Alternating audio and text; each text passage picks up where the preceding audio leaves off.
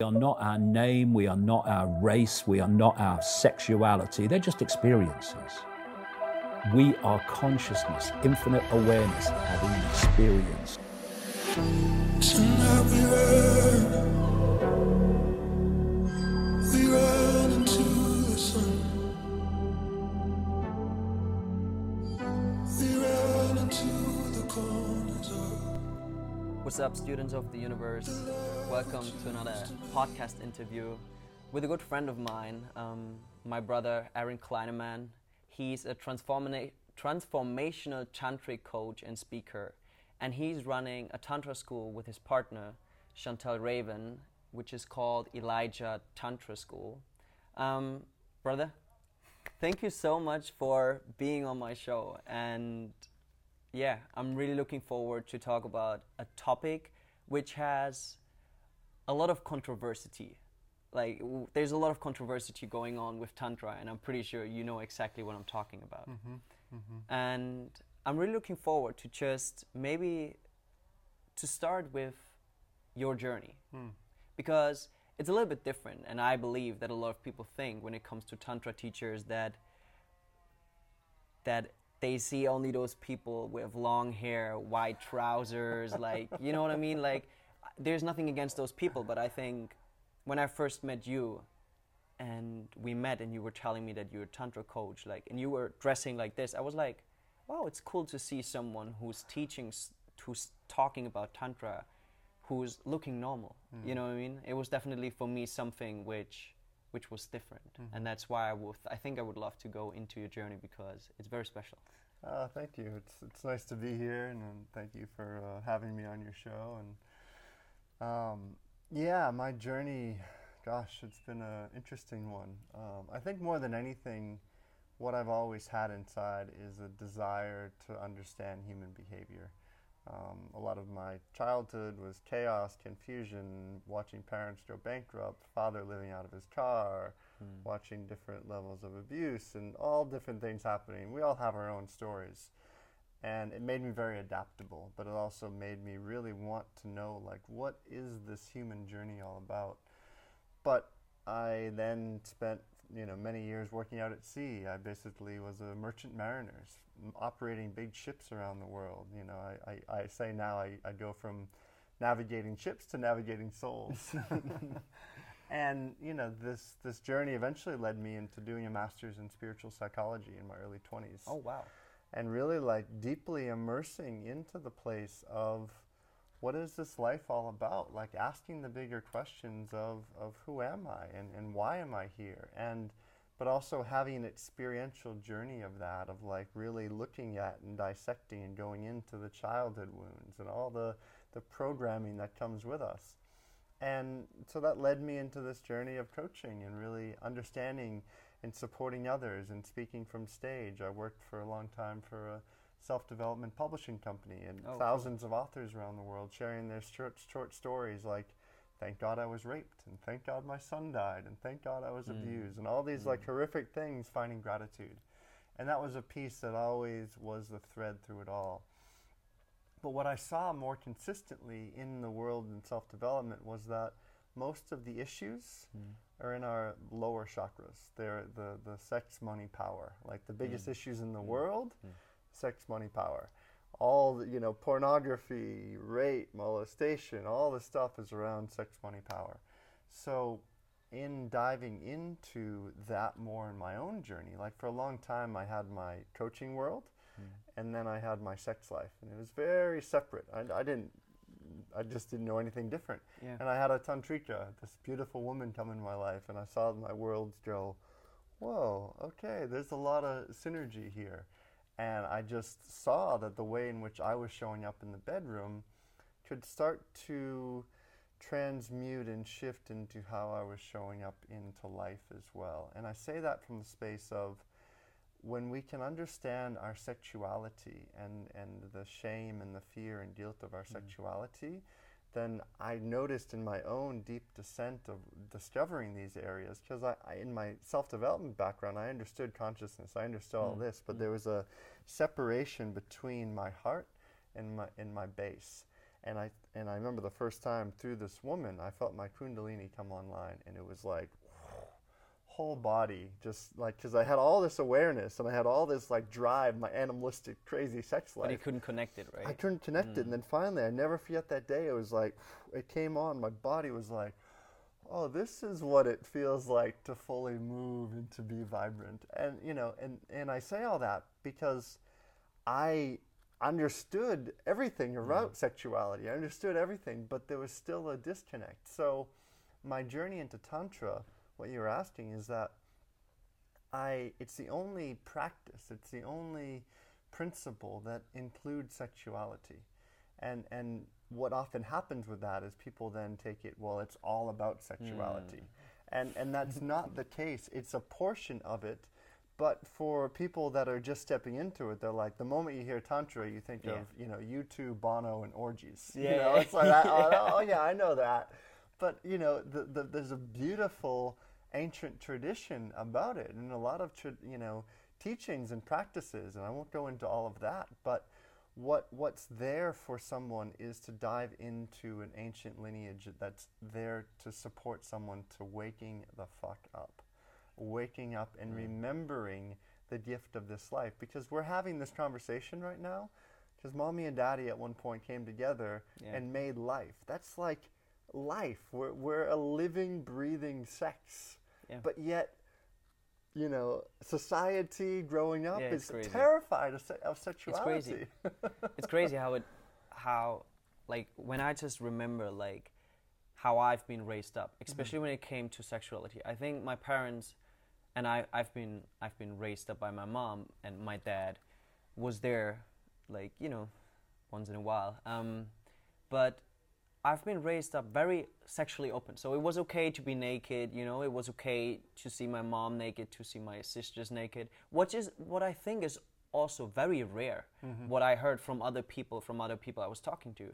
But then there was still this kind of like, when I stepped out of the door, when I was, in the outside world, somehow, there was this kind of like shame around it, you know what I mean, being naked, or you know what I mean, when you saw naked people, or nudists, what they call it, like it's like this kind of like, oh, okay, they just love to be naked. There was always this kind of like, okay, I don't want to hang out with these people, or I don't want to kind of like get in touch with those kind of people, which, like, coming from the point what I know now is like, it's insane. Like for me, it's just so hilarious to say that this is how we are created, right? Like that's us, like female and male, and we have a problem with actually just be ourselves, like, you know what I mean? And I think for me, that was definitely, and when we talked, the first time, I remember that.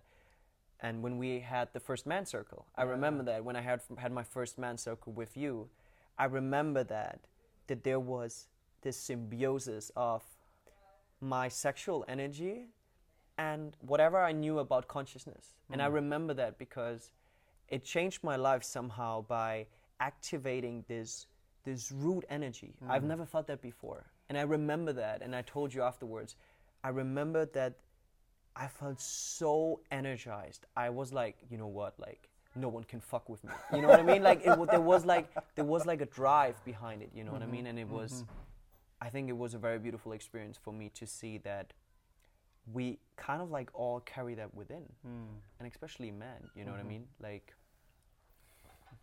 so I think, like you already said, that there are a lot of controversies around Tantra, right? Like, like you said, orgies and sex and all those kind of things. So there's so many myths out there. And I was talking to some people over Instagram, and what they were telling me was, like, yeah, the only thing I know is sex. Like, so, because I asked him, like, do you have any questions? Because he was looking forward to that kind of podcast. Yeah. And I was like, yeah, like, do you have any questions or whatever? And then he said, yeah, I don't know, like, it's just about sex, right?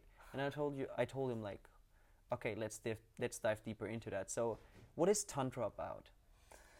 Yeah, to me, you can get 1,000 different definitions and understandings. What it means in my own being, it's a ancient lineage that's bringing forth a deeper remembrance, a deeper love within the body, where all parts of us are welcome. where all parts of us are perfectly divine. Like when one of the aspects of Tantra is like deity worship, and when you can do deity worship every day with your beloved, when you're there and you see the god, the goddess in their eyes, that to me is Tantra. When you can walk down the street and you can look at the homeless man and just like see the love in his heart, see the love in your own heart, and recognize that every single aspect of existence is divine. That means the pleasure, that means the pain, that means the happiness, that means the sadness, that means all of it. All aspects of our life is divine, and to take any of that away would be, fooling ourselves. So Tantra is a practice. It's a you could say a school of thought. It's a way of being. It's a tradition where all aspects of the human experience are completely welcome. I remember when I was first studying in self-development, I would see these guys speaking and teaching from stage, like saying one thing about, mastering life and doing purpose and doing this, but then the way in which they led their life outside of it was completely contradictory. And I was always like this disconnect. It's like going to a hospital and watching nurses smoke outside. This like complete separation. Yeah, I know exactly what you mean. And so as I really stepped into this tradition of Tantra, I found a place where all of me could rest in my own being. And that means that when I'm pissed off and I'm angry, I'm not directing that at another, but I'm knowing that that's just as much beautiful as is the happiness. And I think there's a big part of our culture, regardless of what country we grew up in, no matter where we came from, that has this part of us that's like, I need to always seek happiness and go away from the pain. I need to seek the joy and forget about like the anger underneath. And it's this sort of delusion. And I love opening a container in a space, whether it's a men's circle or it's a retreat, and letting people know that all aspects of them can be there. Like the wild, animalistic ones that are just like I run these evenings called Owning the Darkness, and I give people a chance to go into their predator, to go into their like dominator, and these energies, and they're like, you can see, just like what you were saying, it's like that energy is like, oh my God, I've never moving, I've never moved in this way before, because we're accessing the fullness of our body, the fullness of who we're capable of being. And I was doing a ritual just a few hours ago for this tantric couples webinar with a bunch of couples that are all tantra teachers, actually all in this rice field right now. Wow. It's amazing. Like, it's pretty incredible. We were doing like a sex magic ritual with our clothes on, but just doing chakra breathing and moving energy through our body in this way.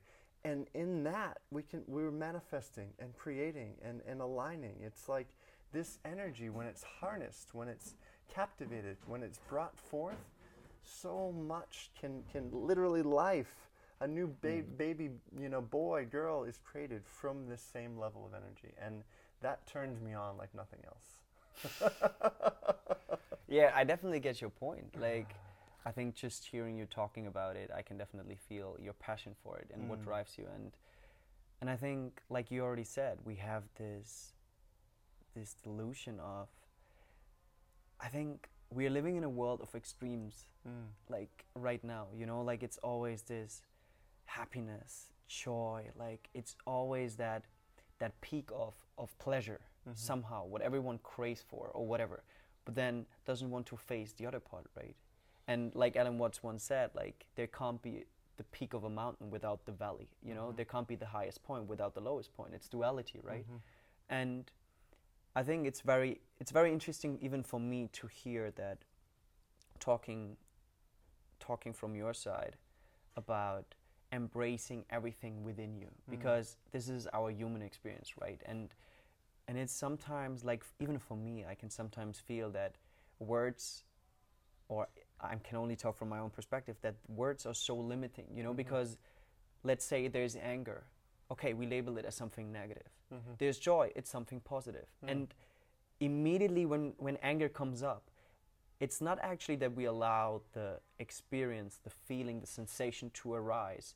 It's more that something comes up and we immediately label it with something to actually suppress it, to put it down, instead of like letting it come up and seeing it as what it is, you know what I mean?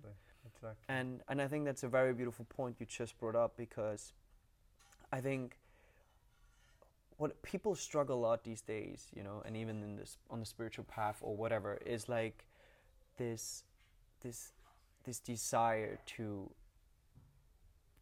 I don't know, you can call it bliss, or this kind of like, like, you know, I'm happy all the time. And hearing you talking about that and embracing that and telling people like, look, there's no negative, there's no positive. It's just an experience, what we have, you know what I mean? And embracing that. Yeah, and the piece that I had a teacher early on in my life when I was really diving into self-development, and his name is Dr. Demartini. Phenomenal teacher, presenter, been doing this for like 40, 50 years. Wow. Incredible. But one of the big pieces that he speaks about that really took home, because I grew up in an academic family. It was like, if you got good grades, you could do whatever you wanted. I dove deep into understanding the human experience and understanding to the place of we're a bioelectric magnetic being. And that means that we have cells in our body that are constantly being born and constantly dying all the time. And inside of that death and birth, there's kindness and cruelty.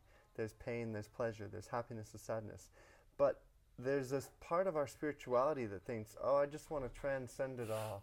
I just want to go live up in the cosmos. The cosmos are good. Yeah. But like what I love with Tantra is that it's drawing like that energy of the cosmos, which is amazing to bring it in, into the body. And it's bringing like this energy of the base and it's rising it up. I like to say it's these two centers. It's like the center of this like cosmic unification with the divine, and this like bottom of the earth, like primal dragon place of us, and we're merging these places into our heart, and our heart is most deeply connected to our soul. And so when our heart has full expansion to breathe itself into the world, then we're no longer leading our life from our mind trying to control our reality. The mind is actually doing everything it needs to support the heart to make decisions. So I'll drop back to like a navigation term. I was a navigator on ships for a long time, and when you're on a bridge of a ship, you'll have a navigator and usually a co-navigator. And the co-navigator is assimilating all of the information, the wind, the waves, the weather, the tide, the currents, the lighthouses, the course, all these different things, and then basically feeding that to the navigator, who's then saying, okay, right 20. That that's a very foundational place. For most people, the mind is the navigator, the heart is the co-navigator. So I like to make that shift where the heart becomes a navigator and the mind becomes a co-navigator, because the mind's trying to assimilate information. It wants to support the human experience. There's often these talks of like, get rid of the mind and blah blah blah. Like it's there to support us. So we're reprogramming the way in which it's going to support, and by drawing that energy up from the base and drawing consciousness down into the heart, then the heart is like this huge part of us that just falls in love with life, but not in a mushy gushy airy fairy fucker way, in a way that's grounded and clear and like, I'm so grateful to like be in this human existence and to be alive because my soul knows what I'm here to give. Wow. Yeah. Yeah, that what you just said like blew my mind, to be honest, because I think especially for people, like who like experience consciousness and go deeper into the teachings of consciousness, whoever you want to talk about, like all those teachers. I think at one point what I faced back in the days is that you kind of drift off. You know what I mean? It's like it's hard to actually ground yourself. It's hard to, what you said, to embrace that primal energy, this earthy energy, to actually emerge it with what you have here, this cosmic energy, to actually experience life and even to create something in this world. Because I just know from my own experience that I was there, like I was everywhere, but I couldn't do shit, like it was like I had so many ideas, everything what I did, that's how I create my life, this is like this and this and this, but I couldn't, like there was no chance to actually put it in the work, you know, like to create my reality. I had so many ideas about my reality, but it was so hard for me to create it, you know, because I felt that I'm lacking something. I felt that I'm lacking an energy which kind of like grabs those ideas and then put it on the street, you know what I mean? Like to actually do the shit I want to do. And like you said, I love that example that the heart becomes the navigator and your mind becomes the co-navigator, you know, because I believe, and still from my own experience, I believe that, you know, sometimes we get so trapped by the mind and think that we have to make decisions with the mind always, you know what I mean? But like you said, the heart is the place where our soul sits, right? So yeah, and it's like this human game, this human journey. There's so many people who think that they're mastering the game by, you know, getting the new house and the new car and all that. And it's not to say, because that's just as divine as anything else. But it's noticing what Tantra does more than anything, it brings awareness to the patterns that you're drawing yourself towards. So if you're listening to this and you notice this pattern of, I often feel really good after I buy a new car or after I, you know, whatever it is. You're feeling good mainly because of the chemicals being released in your body. But notice with awareness what part of you needs to be validated for your worth. And so what I see happen sometimes with some Tantra traditions, you know, kind of in an illusory way, it's like framing things in a way that's giving people validation of their worth because it's ego gratification. And it loses actually the essence of melting into the mystery of existence. But there's a differentiation between melting into the mystery and being in this like cosmic airy realm and melting in a grounded way. It's like, for me, the life I feel like I'm living right now in Bali, there's a lot of what ifs, what if, there's so many things. We don't know what the future's going to entail. But what I feel like I'm showing up and doing every day is, how can I be of service? And how can I be grounded in this body, making love every day, eating good food, loving and having lots of joy, having arguments, having disagreements, having anger, having all of that. But can I love every step along the way? And if I notice the place where my mind comes in saying, oh, trying to put me into a box of, oh, now you're in this place and this is wrong with your relationship and you need to fix this. It's like, all of that is story. You know, I've done a couple of blogs about like the noisy neighbor. We have a fucking really noisy neighbor in our brain that's like telling us all kind of stories. Yeah, right? Exactly. Yeah. It's insane, and I definitely agree with you. And sometimes we get so trapped by the stories, right? And then we lose ourselves in them. Yeah. And it's definitely a very good point. Like you already said, like you were working as a speaker and you were working in the field of self-development. How would you say that, you already talked a little bit about it, but how would you say that Tantra helped you to actually transform yourself, or how did Tantra benefited your self-development? Yeah, the first thing that comes to mind is there's nowhere to hide. Like there's nowhere to hide in Tantra. What I experience in most consciousness-based traditions is it's easy to hide in philosophy and understanding, in like conceptualizing the mysteries of the universe, but often it's just from the heart up. What Tantra has been for me is that the only way I feel like I can powerfully hold a group online or a workshop or a circle is I have to be a living, breathing transmission of the work. Whereas if I'm showing up and I'm just like, oh yeah, and we're going to talk about the philosophy of this and what this means here, it's experiential, it's embodied. And you know, the teachers and the schools and the things out there that are only talking about like more, it's really more, it can be more white Tantra, but white Tantra is actually a bit more around deity worship and like opening up the third eye and opening up the crown, which is beautiful. But what you really need is a combination of both. And you could say more of my self-development was more understanding the mind and more white tantra practices. And then I went deep, there's still a school I do some work with, into the world of like more red tantra and getting into like the animalistic desires and claiming and owning and like all these animal parts of us that are like, rah! And that's beautiful and that's part of it.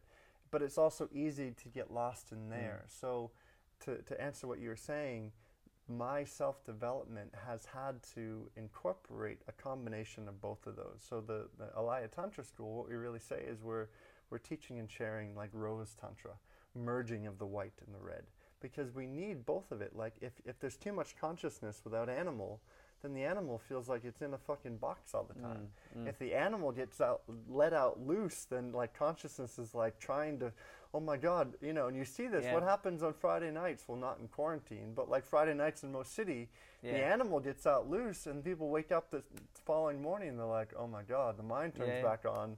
What did you do, animal? Oh, who did you fuck? What happened? Yeah. And this is the reality a lot of people live in. And then they go back in, and then as soon as the animal gets to come out and play again, it's like, I'm gonna, destroy and rape and sodomize and do everything else. And that can be good to a point if you're doing it with awareness, if you're doing it without narcotics, if you're doing it and letting the energy move and transmute and come alive within the body. And this is the thing, I come across people who have done different, tried Tantra, and they're like they shame and blame it because they actually can't handle everything that it brings up. Like, to me, being in a transparent, open, loving relationship with my beloved, there's no deeper unification with God than I can do with her. Because I've done the polyamory thing. I've had a lot of lovers, and it's beautiful. And that was part of my animal and my, hedonism, having a chance to play and do all of that.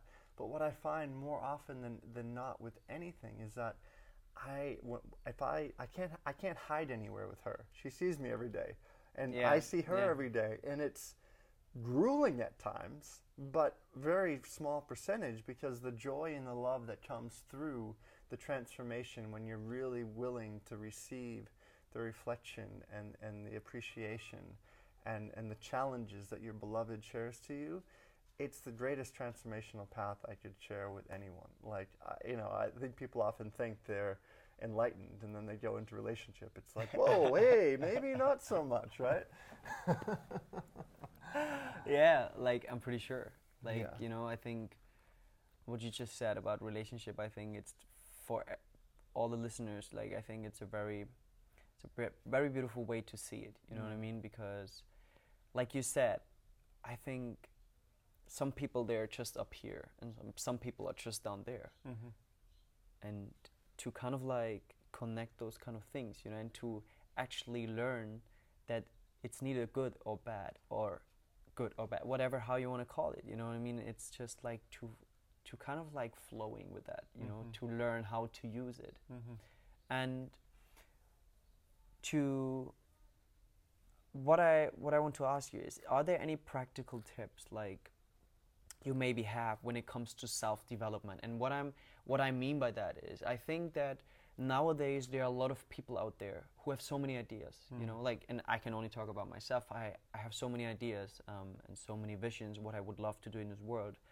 But then there's sometimes this lack of like putting it on the road, you know what I mean? Like, to kind of like putting it into actions. Like, do you have like any practical tips which helped you? Or yeah, I would say if you're, and I'm going to speak pretty bluntly, if people are sitting in ceremony every weekend and they're constantly like getting high all the time and they're constantly drinking and then they're wanting to change the world during the week, or get fucking real is the best tip I can give anyone. Because and I say that because I watched that pattern within me for a long time. Like, I'm a poet and a dreamer and a creator, and my poetry is what's inspired me for so long. But what I saw for a long time is that I had great visions and ideas and pontifications of the universe, but I was kind of putting them into action, but not as much as I feel like I am now. So a grounded sense of learning how to have greater mastery over your body and your being, and actually learning how to master this human experience. And very simple tips is just, you know, and I say this to myself because I tend to be very creative, is like having to-do lists and getting shit done. Like we have to learn how to actually be in the world. We are of this world, and that's beautiful, and we love to be of this world in different, you know, planetary dimensions. And what an amazing place to be. But to be in the world as well is really important. And that means, like, how are you showing up as a father or a brother, or, you know, really looking at your relationships in your life as tools for transformational growth. Looking at, you know, the relationships that you have all around you, because, you know, there's this funny thing that happens in self-development where people, like, around projections. And you know, and people say, well, you know, you're projecting on me and I'm observing you this way. I'd say with most projections, there's usually a 50% validity to it. You know, where if someone knows you well, they're probably communicating something to you in your unconscious, in your shadow, that they want you to fucking see. And if you continue to deflect that for the rest of your life, it's not going to, you're just, you know, and just say, oh, well, that was their issue. You know, and then what happens is you draw another relationship, a friendship, a beloved into your life, and you recreate the same pattern over and over again. So if you're listening and you find yourself recreating the same pattern and you're hitting yourself against the same brick wall, like, eventually your head really fucking hurts. So, like, that's a good way to say it. Yeah. Like, getting real. Like, getting real with what really inspires you, and getting real with what actually, like, lights you up from inside. If you're in a job, if you're doing something and you're like, you know, and this I think where we're at as a humanity right now is amazing. Like, I'm so glad people have had to pause and go home and actually look at their beloved and be like, is this really what I want a relationship with? Because what had happened, we're in this, like, this cog in this wheel loop, moving forward, and we never actually pause to reflect and take awareness. So another very strong specific tool is, before reacting to what somebody's saying in defense to try to prove your point, and I say this to myself because I have a strong fucking ego that does not like to be proved, like, that I've done something wrong or have my, you know, worth and value trigger met in any way. That's my sweetheart, you know. But what I practice doing, you know, and she's is so great for this, is pausing. Is, like, in that moment when you're gonna be like, well, is that maybe she's showing me something that I need to understand. Okay. Wow. Yeah. Fuck, this hurts. I know exactly what you're talking about. Yeah. I know exactly what you're talking about. And I'm living in a long distance relationship with my girlfriend now for 5 months, and the only thing we have is communication, right? So that's our bond right now. And it's very interesting to see that when we sometimes have conflict, that it's most of the time we just react to way too fast. And what actually helps us a lot is what you just said, to even sometimes get off the phone, be like, you know what? Okay, babe, let's just have 10 minutes for ourselves. You know what I mean? Like, to breathe in, to breathe through, sit in a meditation, to just have some time for yourself, to get clear thoughts, to not get trapped by this hurt little child within you, or the ego or whatever, you know, and then to actually meet at a point where you want to come together, right? Because like, you just want to come together. You don't want to separate, or it's about love, right? It's about coming together, and that's a very important point, I think. Yeah, and the piece I want to even clarify with that deeper is that when we are, like, facing a reaction, and when we are, like, in that, like, you know, that response that wants to attack or wants to pull away, we're in that, like, fight or flight response. if I can refer back to that initial description of the human experience, we're a bioelectric magnetic being. And so in this bioelectric magnetic being, you look at different, you can say we have some stars, we have these blocked cords of energy. And what it actually is on a biological level, it's a half spin of quantum energy that's seeking to equilibrate itself. Wow.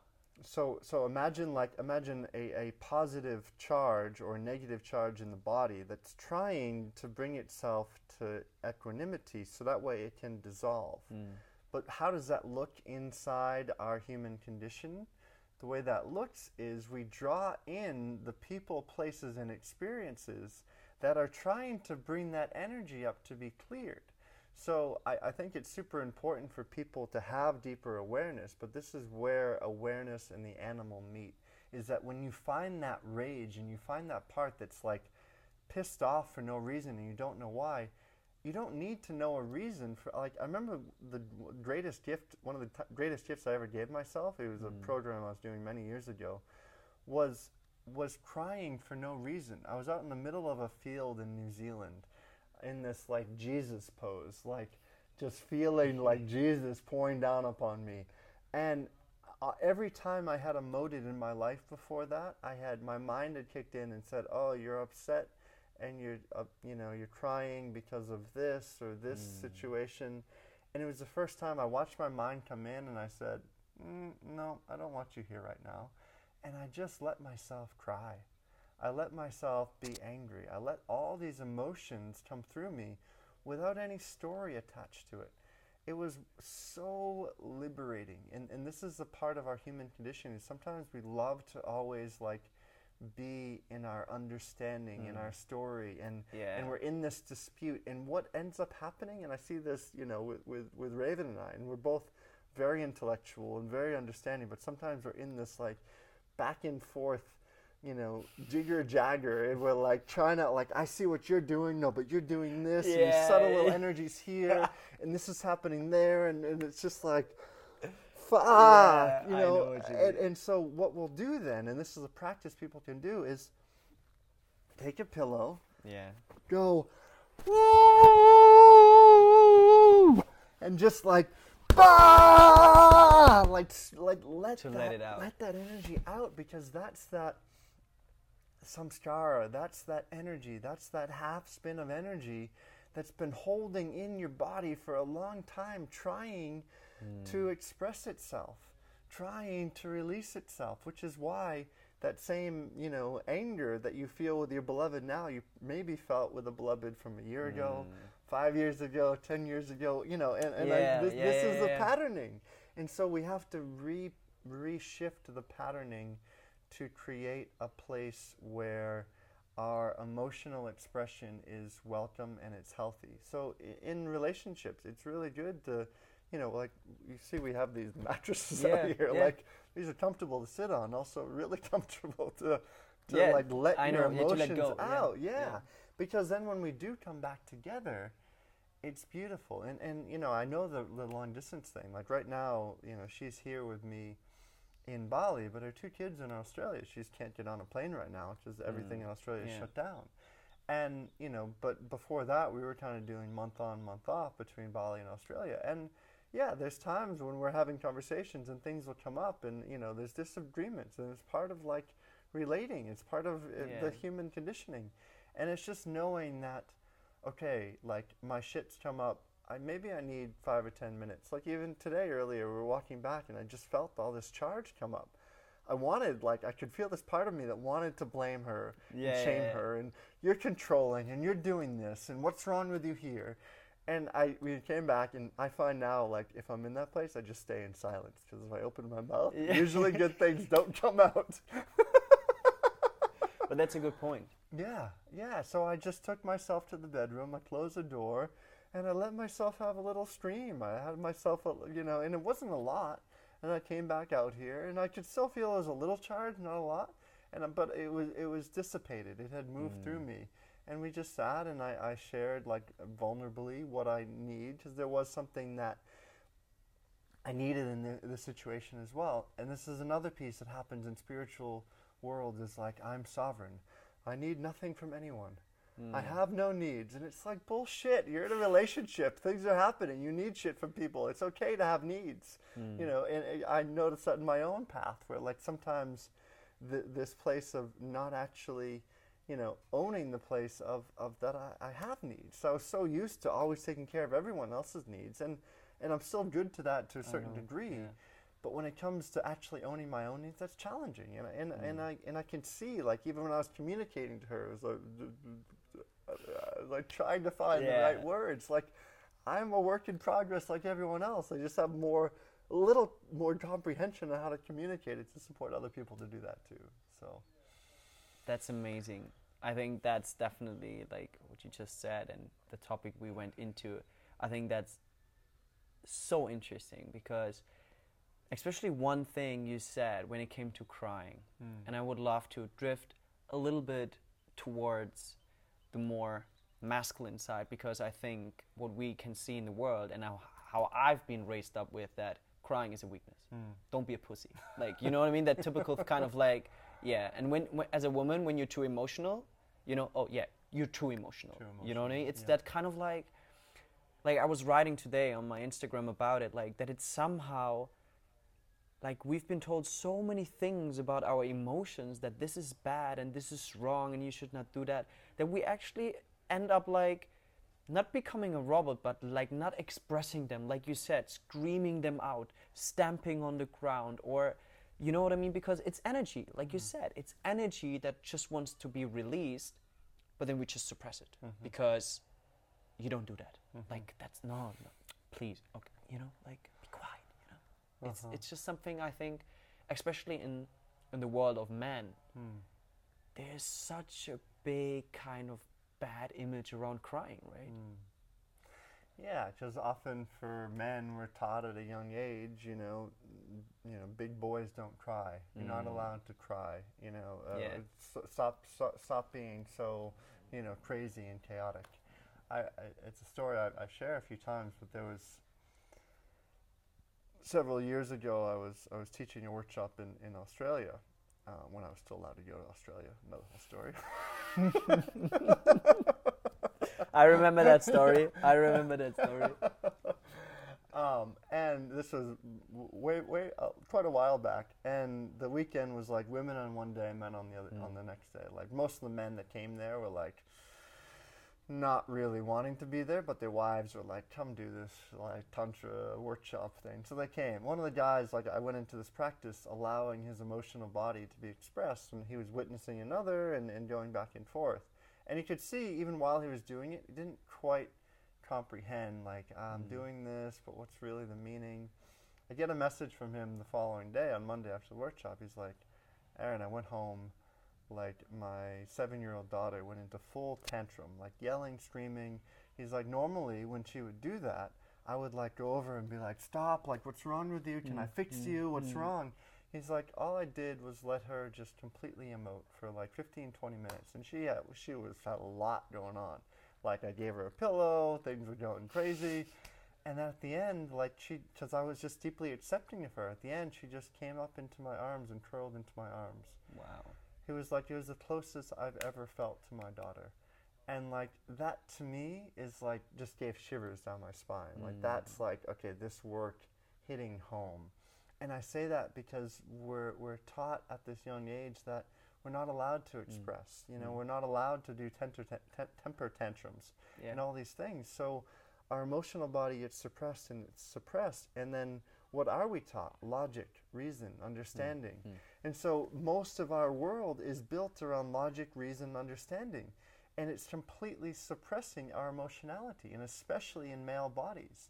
Like I run these 7-day retreats for men, and we dive deep into like the feminine essence in a man, like this feminine part, because most men have never had a chance to be held, to be like nurtured, to be loved. And what I see, and I remember even for myself when I first came in this tantric journey, I was like, there's some practices that were introduced to me, and I'm like, nah. Like I'm a fucking military dude. Like, alpha dude, you ain't doing the shit you're talking about here. But I could feel like my mind saying these things. Yeah. But I could feel a part of my body and my soul like just trust, and I Yeah. was like, all right. And it was because my biggest fear was that I was gonna like lose my balls and lose my masculinity, and so. What I say, especially like, you know, if you're a man, you're listening to this and you're like afraid of going into that emotionality and you're afraid of like doing things, but you know deep inside that there's a light at the end of the tunnel and that's actually going to support you, even if you don't necessarily know it. Like have enough willingness to try, because what I find, you know, really integrates the masculinity is having a healthy, not unhealthy, but a healthy feminine expression. And that means being okay with your emotionality, being okay with how to say your needs, being okay with being upset, being angry, and not like shaming and blaming yourself when you start to be upset. It's a very like grounded, real world, like day to day, we have emotions. We deny emotions, we deny the human experience. And we actually, if you connect it to the more masculine, we inhibit our ability to be more on purpose.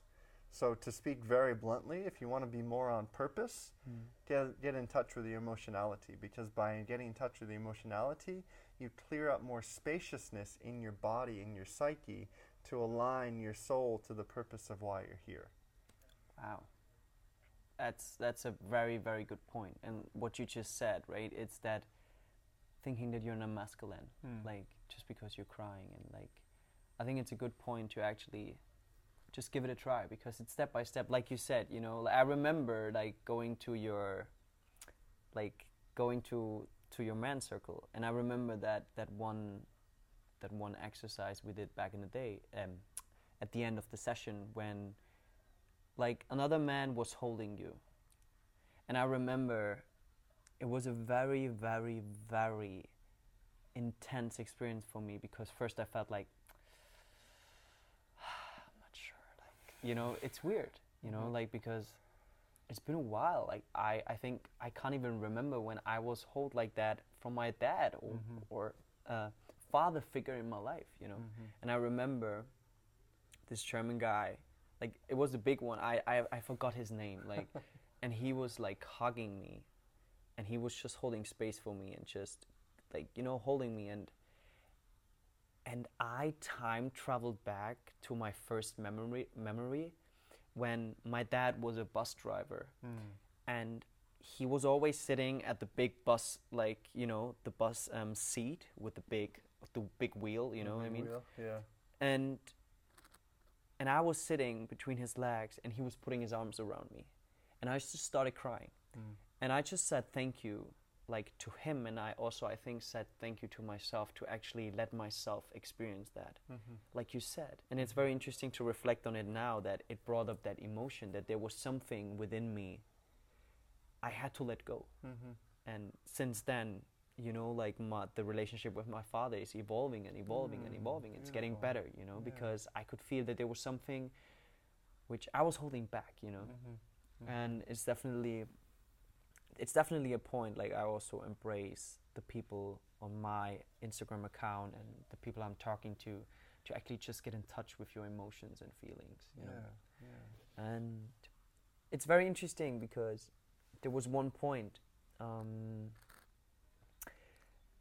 where you were saying that, you know, that weekend with men and women, that the women carried their mans with them, you know, like, okay, just give it a try. So how would you, or what advice would you give someone who has a partner, who has someone in their life, they want to actually go into Tantra, but, you know, the partner is kind of like skeptical. They're kind of like, you know, a little bit more like, I'm not sure about that. What kind of advice would you give that person? Well, if I'm talking to men, when I'm first speaking about Tantra, most men, when they first find out about Tantra and they have any bit of willingness, they're like, does this mean I can last longer in bed? Like, that's generally like, so then it's like they're entering into this ancient, beautiful tradition of recognizing the divine and everything. and then most of their focus goes to, okay, how do I have ejaculation control? And it's not to negate that. It's beautiful. Like, you know, you're entering into a beautiful world. So that can be one. Like, and, you know, I have an online program called The Conscious Man's Guide to the Bedroom, and I frame it that way. There's a lot more than in that thing other than the bedroom. I'm pretty sure. But I do that because generally men are just like, okay, like I want to learn how to, you know, be a better lover and be, you know, find more women and blah, blah, blah. So the way to best like share Tantra into relationships and you know, I actually our neighbors and business partners, like they've been practicing together in their path into Tantra, like coming from completely, they actually were both in oceanography and like came together and like very untraditional tantric path, and they have this beautiful union now together. And they do actually a program for people about like introducing Tantra into relationships, because it can be challenging, it can be difficult. Yeah. For one, it's like, you know, I'll relate it to like veganism. When you know, when people are vegan and they become like a vegan Nazi, and Yeah, like, I know what you mean. eat the veganism. Yeah. You know, and it's great for the body, but that's just like, whoa. It's way too much. Yeah. I know what you So mean. if you're listening to this and you have an interest in Tantra, but maybe your partner doesn't, there can be like general, like you can maybe introduce a book, or, you know, listen to a podcast together, or, you know, watch there's couple of great movies on Tantra. There's a lot of different things that can kind of open the door, and not in a way where you have to let go of the agenda. The same way, and generally the way this works, it's usually women trying to get their man into it. That's 90% of the way it works. So how I'll communicate that to women, it's like the same way you don't want your man to have an agenda when he's touching your body. You have to let go of the agenda for him to understand how you want to live in a tantric path. It has to be a two-way street. And when the man has that capacity and has the willingness and wants to go there, like, it's beautiful. And for me, when I could enter into this field and recognize there was so much love, there's so much healing, there's so much awareness I wanted to bring into lovemaking, and once I recognized I had full permission, I was like, fuck yeah, it was beautiful. And I feel like most men really are that way, and whether it's a man or woman, there's a longing to make lovemaking more meaningful. There's a longing in all of us to make our relationships deeper. And when we can meet in that way, and whether that deeper, like I love the cultural differences. I was watching this show talking about, I think it was China, maybe it was Japan, but one of these Asian cultures. And they had this big, massive gathering of people. And the only thing that they were doing in this gathering of people were couples were going up on stage and saying, "I love you." And the crowd was like, wow, like No going way. wild, because that isn't part of the culture to say I love you. And it was like this big thing.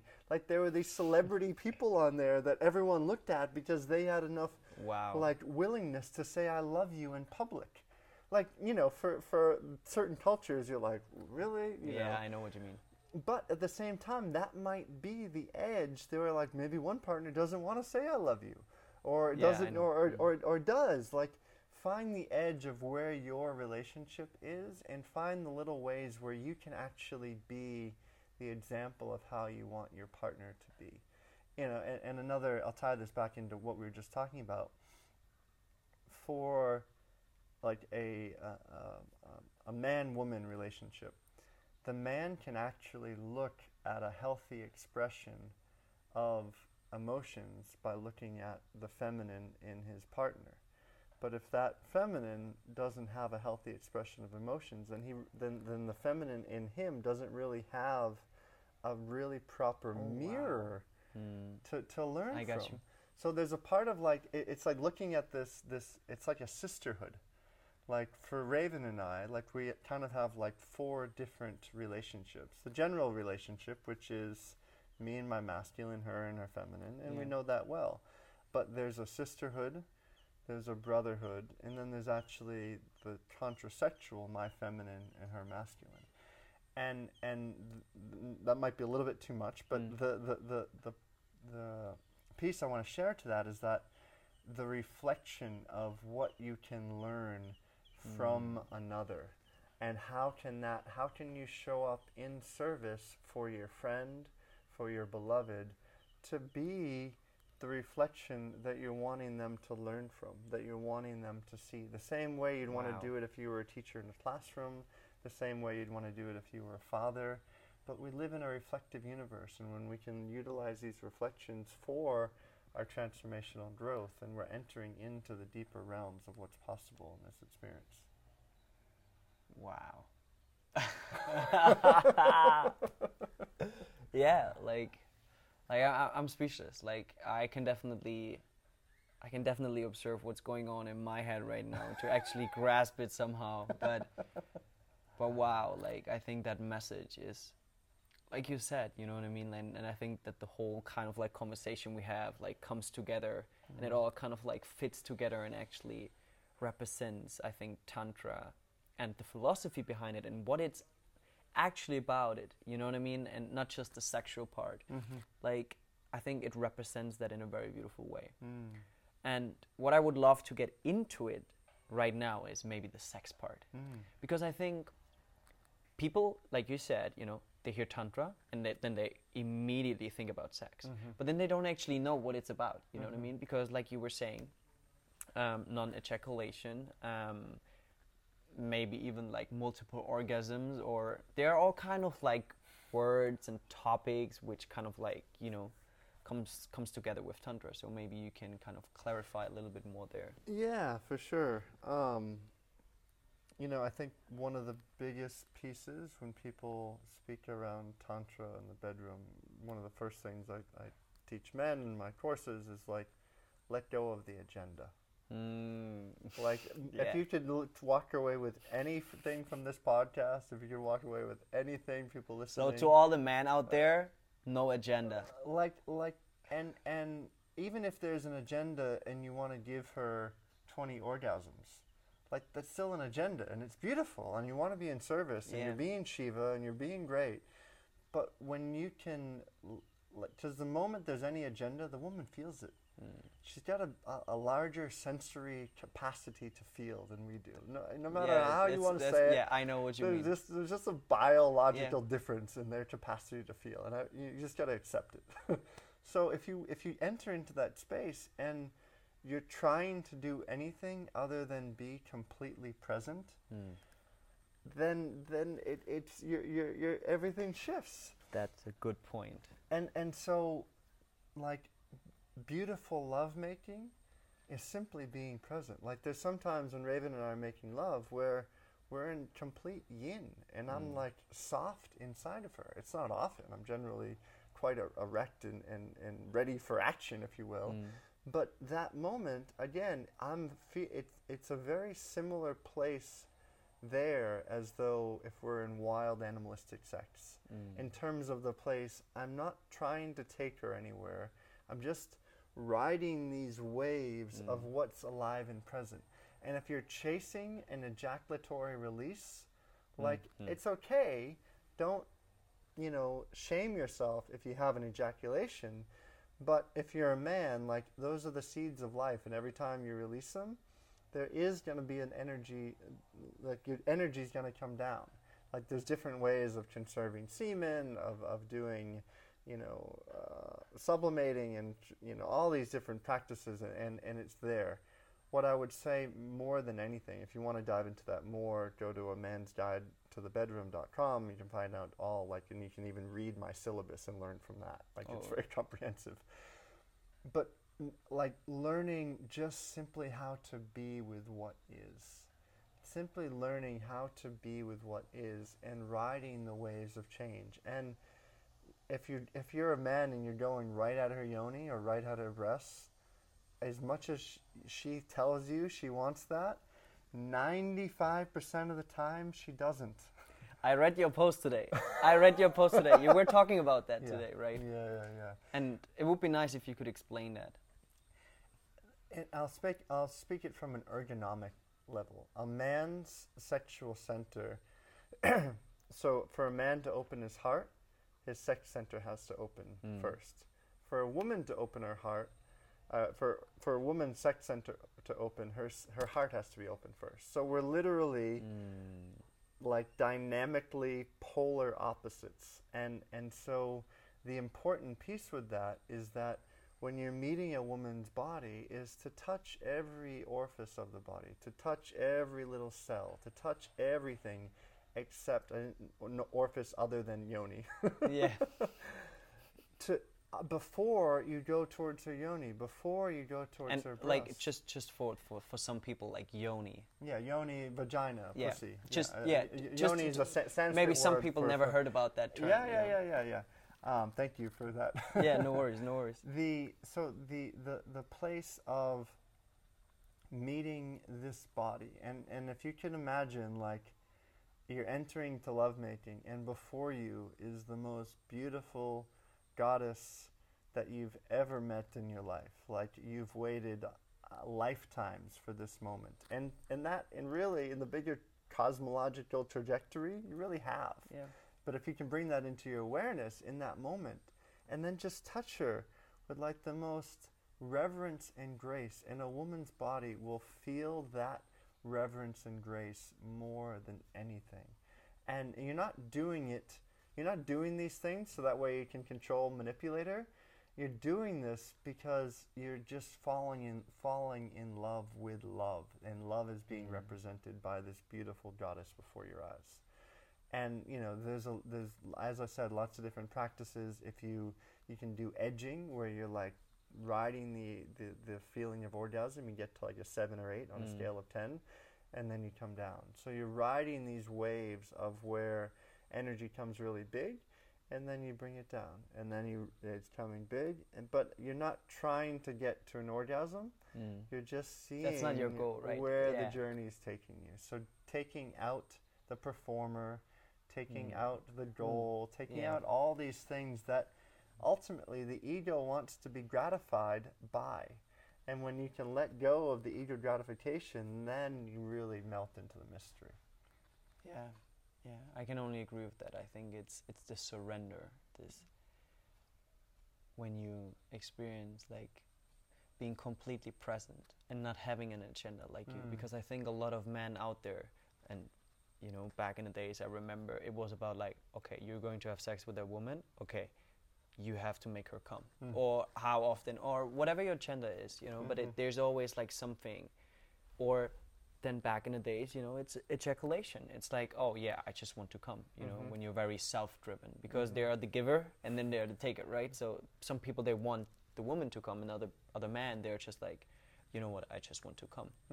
So it's just like, yeah, I think since I've experienced that there's way more to actually sex and love making. It's, you don't want to go back to that normal, like that kind of like, and I'm not saying that it's something bad, but it's just like when you once experience something which is so beautiful, and it's this fusion of the feminine and the masculine, and then the masculine and feminine also in both parties, right? It's just, I think, it's one of the most beautiful experiences you can have. Yeah, it's really, to me, the most beautiful relationship is when you're having a three-way with God. Meaning like two partners, but then there's this like invisible essence that connects you to something far deeper than yourself. It connects you to the essence of creation. And when you really dive deep into this tantric path, that's what all of this really is. It's doing these practices, creating these experiences to more deeply melt you with the knowingness of God inside of your body. It's bringing consciousness, bringing all that awareness down into the body to know that you are divine. And I'm saying God as not a religious God, but one of the definitions I love, a grand organized design of this wild, crazy, cosmic existence, like always changing and shifting. That's the God that I love to make love with. That's very beautifully said. I received some questions from my followers, and I would love to go into them, because I think those questions have a lot of value for every single listener out there. And one question was the different steps to actually reconnect to your sexual creative energy, right? I think we were talking about that. We kind of like disconnected, or we are fully in, but we're not aware of it. So are there steps how you can actually, cultivate your sexual creative energy? Well, when I hear sexual creative energy, a great practice can be is really exploring the realms of self-pleasure. So when I really started to play in with this, like self-pleasure from the place, again, not trying to have an orgasm, but let your like orgasmic nature start to cultivate. And you can like, and I would do this sometimes when I started getting these practices, I would like be self-pleasuring and touching my whole body and touching my cock, or Sanskrit word for cock is lingam. And then I would just be sitting there with like a big heart on, and then I would like go to my writing, and I would just be there, and I'd be feeling all this like, and then I'm like, all right, how does this want to be channeled through into my writing? Wow. So you're rising your sexual energy, and I mean, you can do this with a partner. It's a little bit shifting with that. You can do it more in unspoken word, but if you're doing a self-pleasure practice for yourself, letting all that energy rise. And then maybe you want to channel it towards, deeper meditation. Maybe you want to channel it towards, making dinner. Or maybe you want to channel it towards, like, the book that you're writing. But all of that energy, and this is really the art and the gift of sublimation, is that we're going,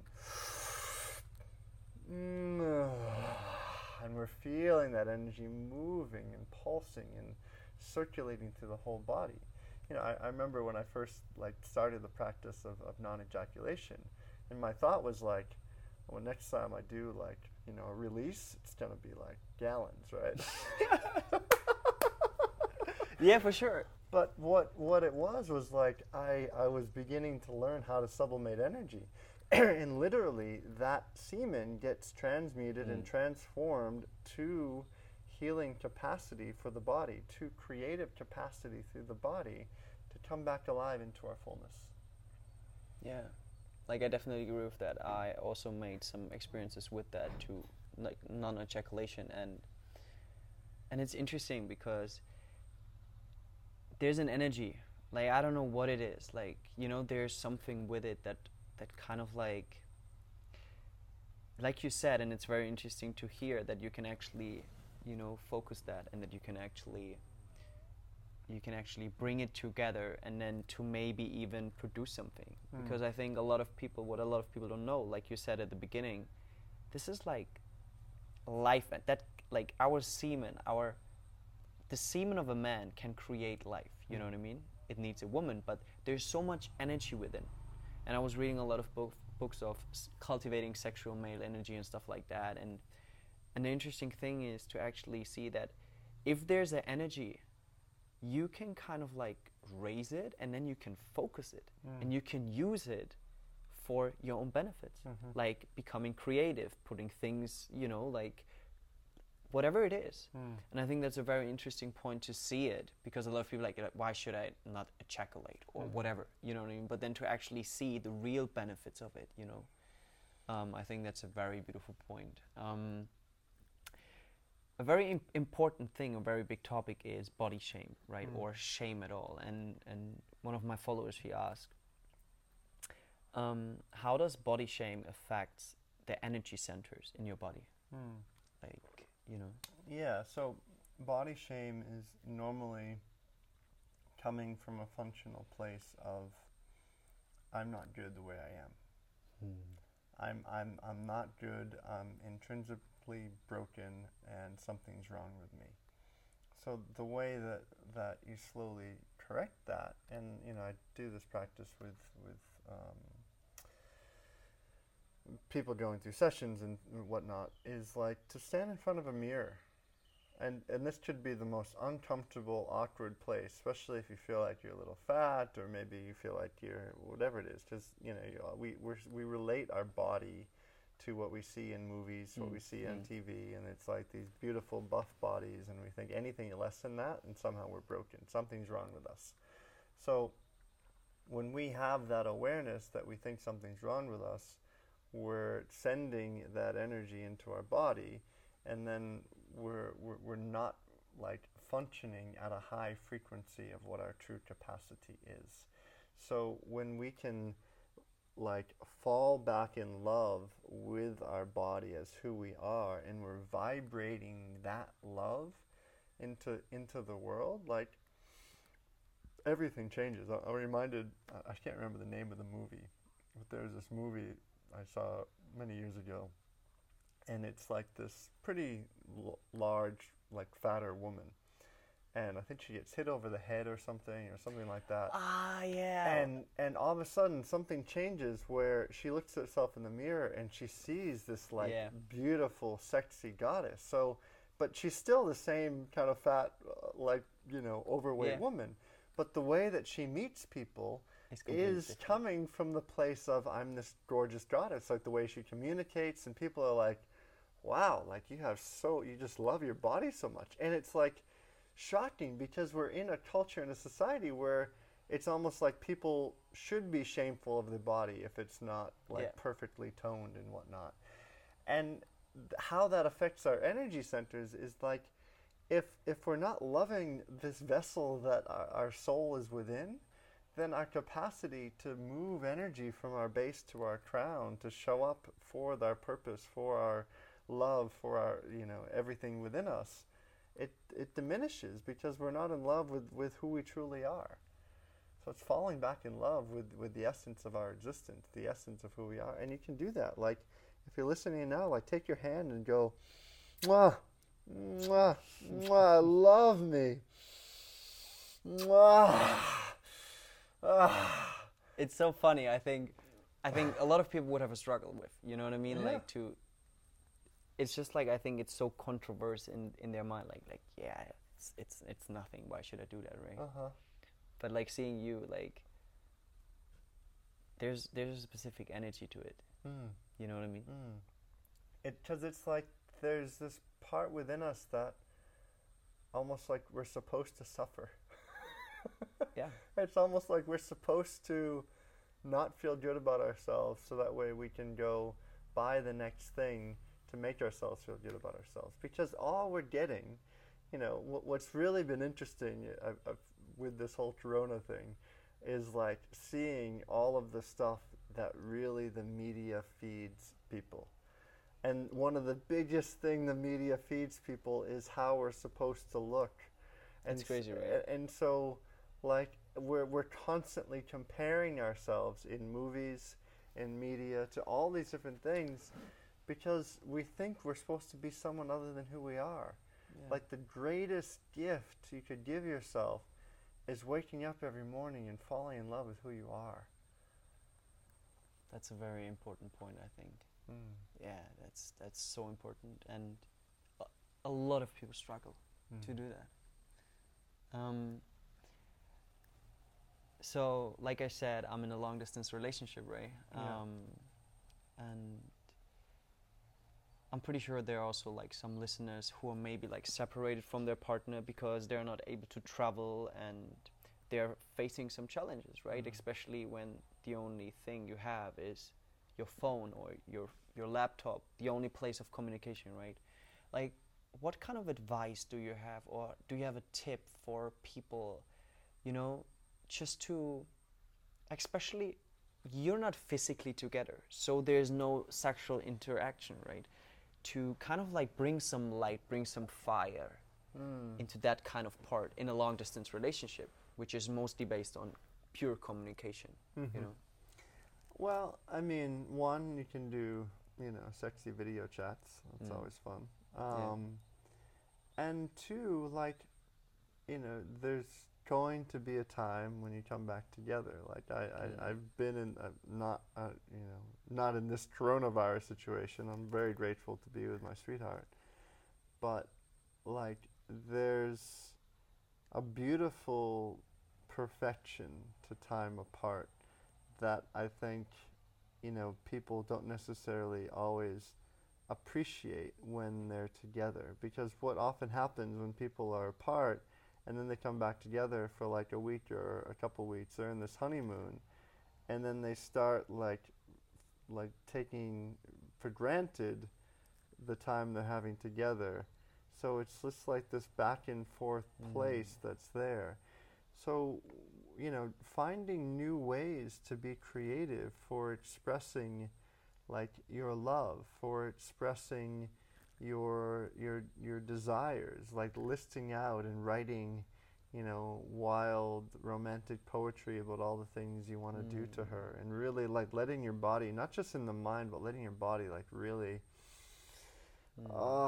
like feeling that like completely going, because and I've noticed this even for doing a lot more like Zoom online sessions and festivals and conferences and all the things that in the last month or two, it's there is a difference from not being in physical person, but energy goes through everything. It goes through the technology, and we have phenomenal technology right now, and phenomenal technology to bring ourselves together in a way that's never happened before in humanity. So we're able to have these long distance relationships and still feel quite deeply connected, and notice the places where complacency wants to set in. And that happens whether you're long distance or it happens in person. And complacency is is what kills. It kills polarity. It kills the chemistry, because we start to take for granted the beauty and the gift of the partner that's either on the video or sitting before us each day. It's been really healthy for my nervous system to be in this relationship with Raven, because one of her like ways that she shows affection is just constantly sharing her gratitude and appreciation and her love, and it's just like that. It's so soothing for me, and it's like I love being around that energy. And whether you're in person or not, like telling your partner all the things that you love about them is so deeply supportive. Yeah. Like, yeah, that's it's very interesting that you bring that up, because me and my girlfriend, we actually introduced like a practice. So what we do every time we hang up on the phone and go to bed, because of the time difference, like I go to bed way earlier than her, but we like every single day we tell ourselves like 2 things we're really grateful for. And it can be something so simple, that she was saying a specific thing, but then on some days it's something deeper or whatever. And I don't know, like it's such a beautiful reminder before you go to bed to actually think about the person you love the most, and then you just think about that, and it just brings up a very nice feeling, you know what I mean, to end the day like that. And it's a very good reminder of why you're together, why you're in love with that person. Yeah, absolutely. I believe the conversation we had was like insane, and I think it brings a lot of clarity, especially towards the topic of Tantra.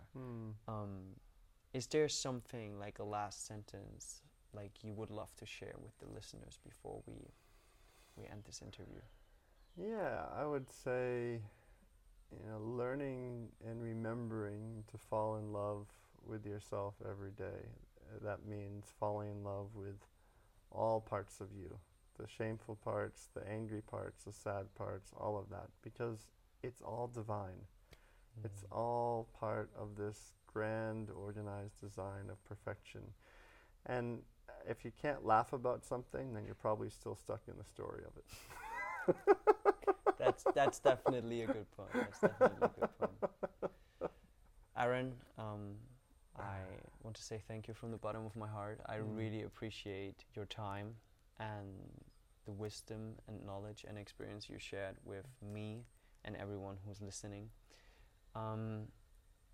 Even for me personally, like everything you said was a constant reminder, and even like a new kind of perspective on new things, which will definitely benefit the relationship with myself and also the relationship with my partner, because just by talking to you and talking about all those topics, I can see that there's still some things I take way too serious, And I just want to say thank you and for being on the show. It was a real pleasure, and just for all the listeners out there, Aaron and I, we're going to have a talk right now, and then all kind of recommendation he gives and his workshops and his online courses and everything is going to be down in the descriptions below, that you can check him out, like on social media, on his website, his blog, whatever. And I will also link his and his beloved Tantra school, that you can actually like look into it, and that you can maybe even like do something by yourself or with your partner together. Aaron, thank you so much for being on the show. Thank it you, was brother. a very beautiful experience, and I hope I have you again. It was a pleasure. So enjoy, bro. To all the listeners, thank you for listening, and